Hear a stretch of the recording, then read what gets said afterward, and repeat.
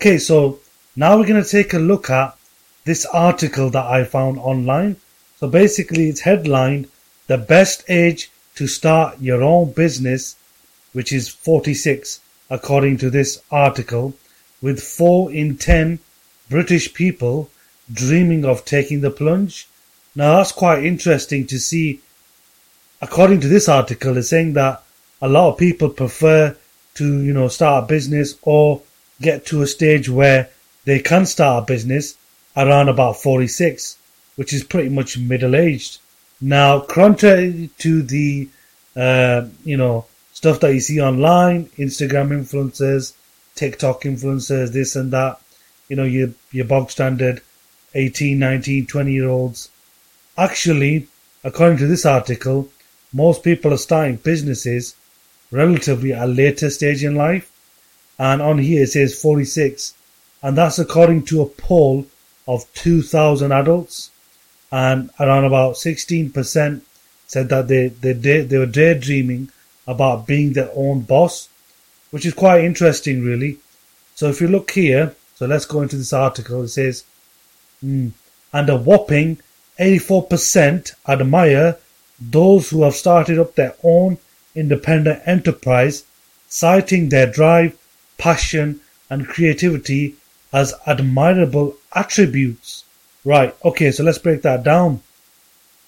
So it's talking about, a large percentage of people actually appreciating that, people have got the courage, they've got the ability to start their own thing, their own little side hustle, business, enterprise, whatever it might be.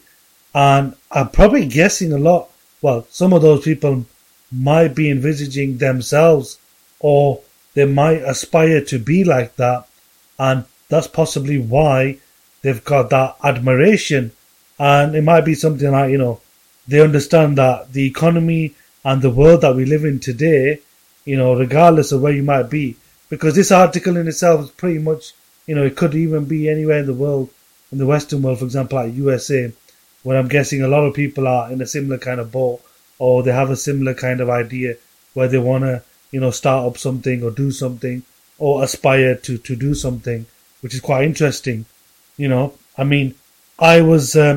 had business experience at a younger age, but, starting a proper business, it wasn't until I was into my 30s, I think, where I had a proper business that I could call a business, right?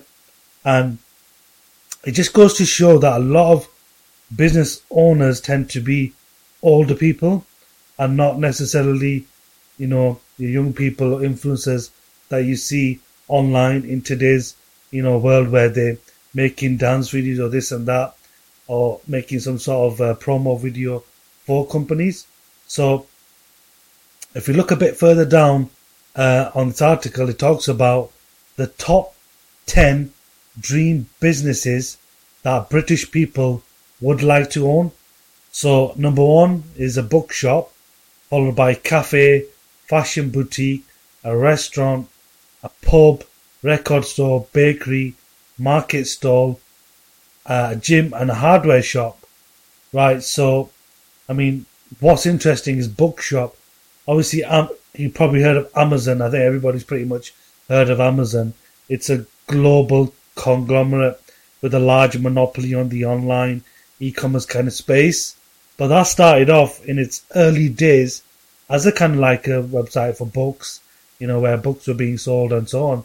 And now look at it, it sells everything under the sun pretty much. And most people around the world are actually using Amazon to buy products, sell products even on some of their programs. And even some marketers use Amazon products as affiliate marketers. Now, things like cafes, restaurants, people want to do as well. Obviously, they might have an interest in cooking, making their food at home, and then maybe trying to get their cultural dishes out there. For example, in the UK, people ask what's the number 1 dish. People abroad, maybe in America, kind of whatever, they might respond and say a British number 1 dish probably be fish and chips, but it's actually chicken tikka masala, which is an Indian dish. So, it's like it's a curry dish, food, basically Indian food. So yeah, so the restaurant trade in the UK is big, particularly different kinds of cuisines. You got Chinese, Indian, English, all different kinds of cuisines, healthy foods, vegan foods, fast foods here. So that is another, big industry that people can go into. Coffee shops. I mean, we've had a big client, big coffee shop brand as a client in the past in terms of some of the work that we've done. We did business with them, hundreds of pounds, actually thousands of pounds. The work that we did with them in regards to employment and those type of things in a previous contract. Then you've got fashion boutiques, so obviously e-commerce. You've got fashion design, you've got clothing, boots, all this kind of stuff. Skirts, dresses, modest fashion, all these kind of different fashion brands and styles right now that are using e-commerce to sell. So I can see why that would be popular. Pubs, actually, recent trends in the last kind of decade or so since the government started austerity measures, I think going back about 12 years now, a lot of pubs have closed down. Working men's clubs and pubs in communities have closed down, been sold on, turned into real estate, restaurants, apartments, all that kind of stuff. So pub was pretty much dying industry because a lot of people during the recession now as well, they can get cheap beer from the local supermarket and drink at home. There are obviously still pubs around, a lot of them in the cities, bars and stuff like that, clubs. But I think the smaller pubs in the communities, in towns in particular, have closed down in large numbers. I know because where I live, loads of pubs, I remember from a youngster that I used to see around the area just closed down. Some of them being turned into restaurants and real estate and so on. Record stores, so I'm guessing people into music. Bakery, so obviously your pasties and your cakes. Market stall, obviously traditional market stall. You find a lot of town cities, people just set up a market stall, so it could be fruit, it could be selling second-hand gear, clothing, games, anything like that. Gym, so yeah, gym is a big business right now. Health and fitness is a multi-billion-dollar industry right now. So personal training, people trying to get into shape. Obviously, New Year's around the corner. New Year's resolutions, people want to lose a few pounds. People want to get health and fitness. They want to get healthy. They want to get jacked. They want to build muscle. Lose fat. Get into the right kind of body shape. But even as an entrepreneur, so if you're a business person, you're running a side hustle, or just generally, you've got to think about your health as well. I mean, getting into shape is quite important because if you look after your body, that will help you in terms of, when you're actually building a business because you're quite fit and healthy, you'll be able to run it. And then a hardware store selling tools, DIY kind of stuff, I'm guessing would be quite popular as well. Yeah, so that's pretty much it on this article that we've been reviewing right now today.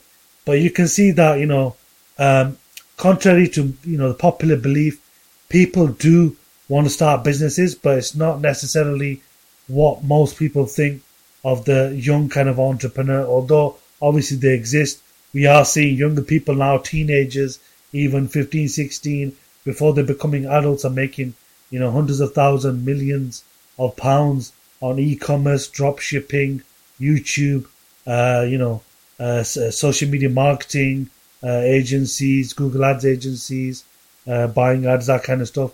So that is actually happening. But in reality, the most business owners in terms of age-wise and demographics are middle-aged people. So if you are now kind of like getting up there in age and you haven't had a chance to set up a side hustle, a business, or moved into entrepreneurship, which is something that you might have been aspiring towards for the last decade or few years, but you just didn't know how to go about it. I mean, look, it's happening. People are doing it. Inflation, recession, cost of living crisis, all this stuff is there. So people are looking to make income, increase their revenue in different ways. So, you should be looking at that and able to see what you could potentially do. Get started, create a side hustle, learn a skill like copywriting, anything like that. And the copywriting is a powerful skill. Yes, we have AI tools now, but right now there's still a few years left before those AI tools are able to really take over. So, a skill like copywriting will bag you six figures over a year. If you can get the clients and if you can build up that skill, you put 10,000 hours towards building that and, daily basis, just learning new stuff, that'd be great. We do have some resource on copywriting. So it's just a basic introductory course. So you can check the link in the comments and subscribe to that. It's less than a Friday night takeaway in terms of cost, and it will help you get an introduction into the world of copywriting. So yes, I hope you enjoyed this episode. If you're watching on YouTube, make sure you like, share, subscribe. Do leave a comment in the comment section. Let us know what you think. You can check us out on our podcast on Anchor and leave a review on Apple Podcast as well. Yeah, and please do subscribe. It does help us build this podcast and the work that we're doing. And yeah, we're out there. We want to help people navigate this difficult time in terms of economical issues now that we're living through. Yeah, so take care. See you soon.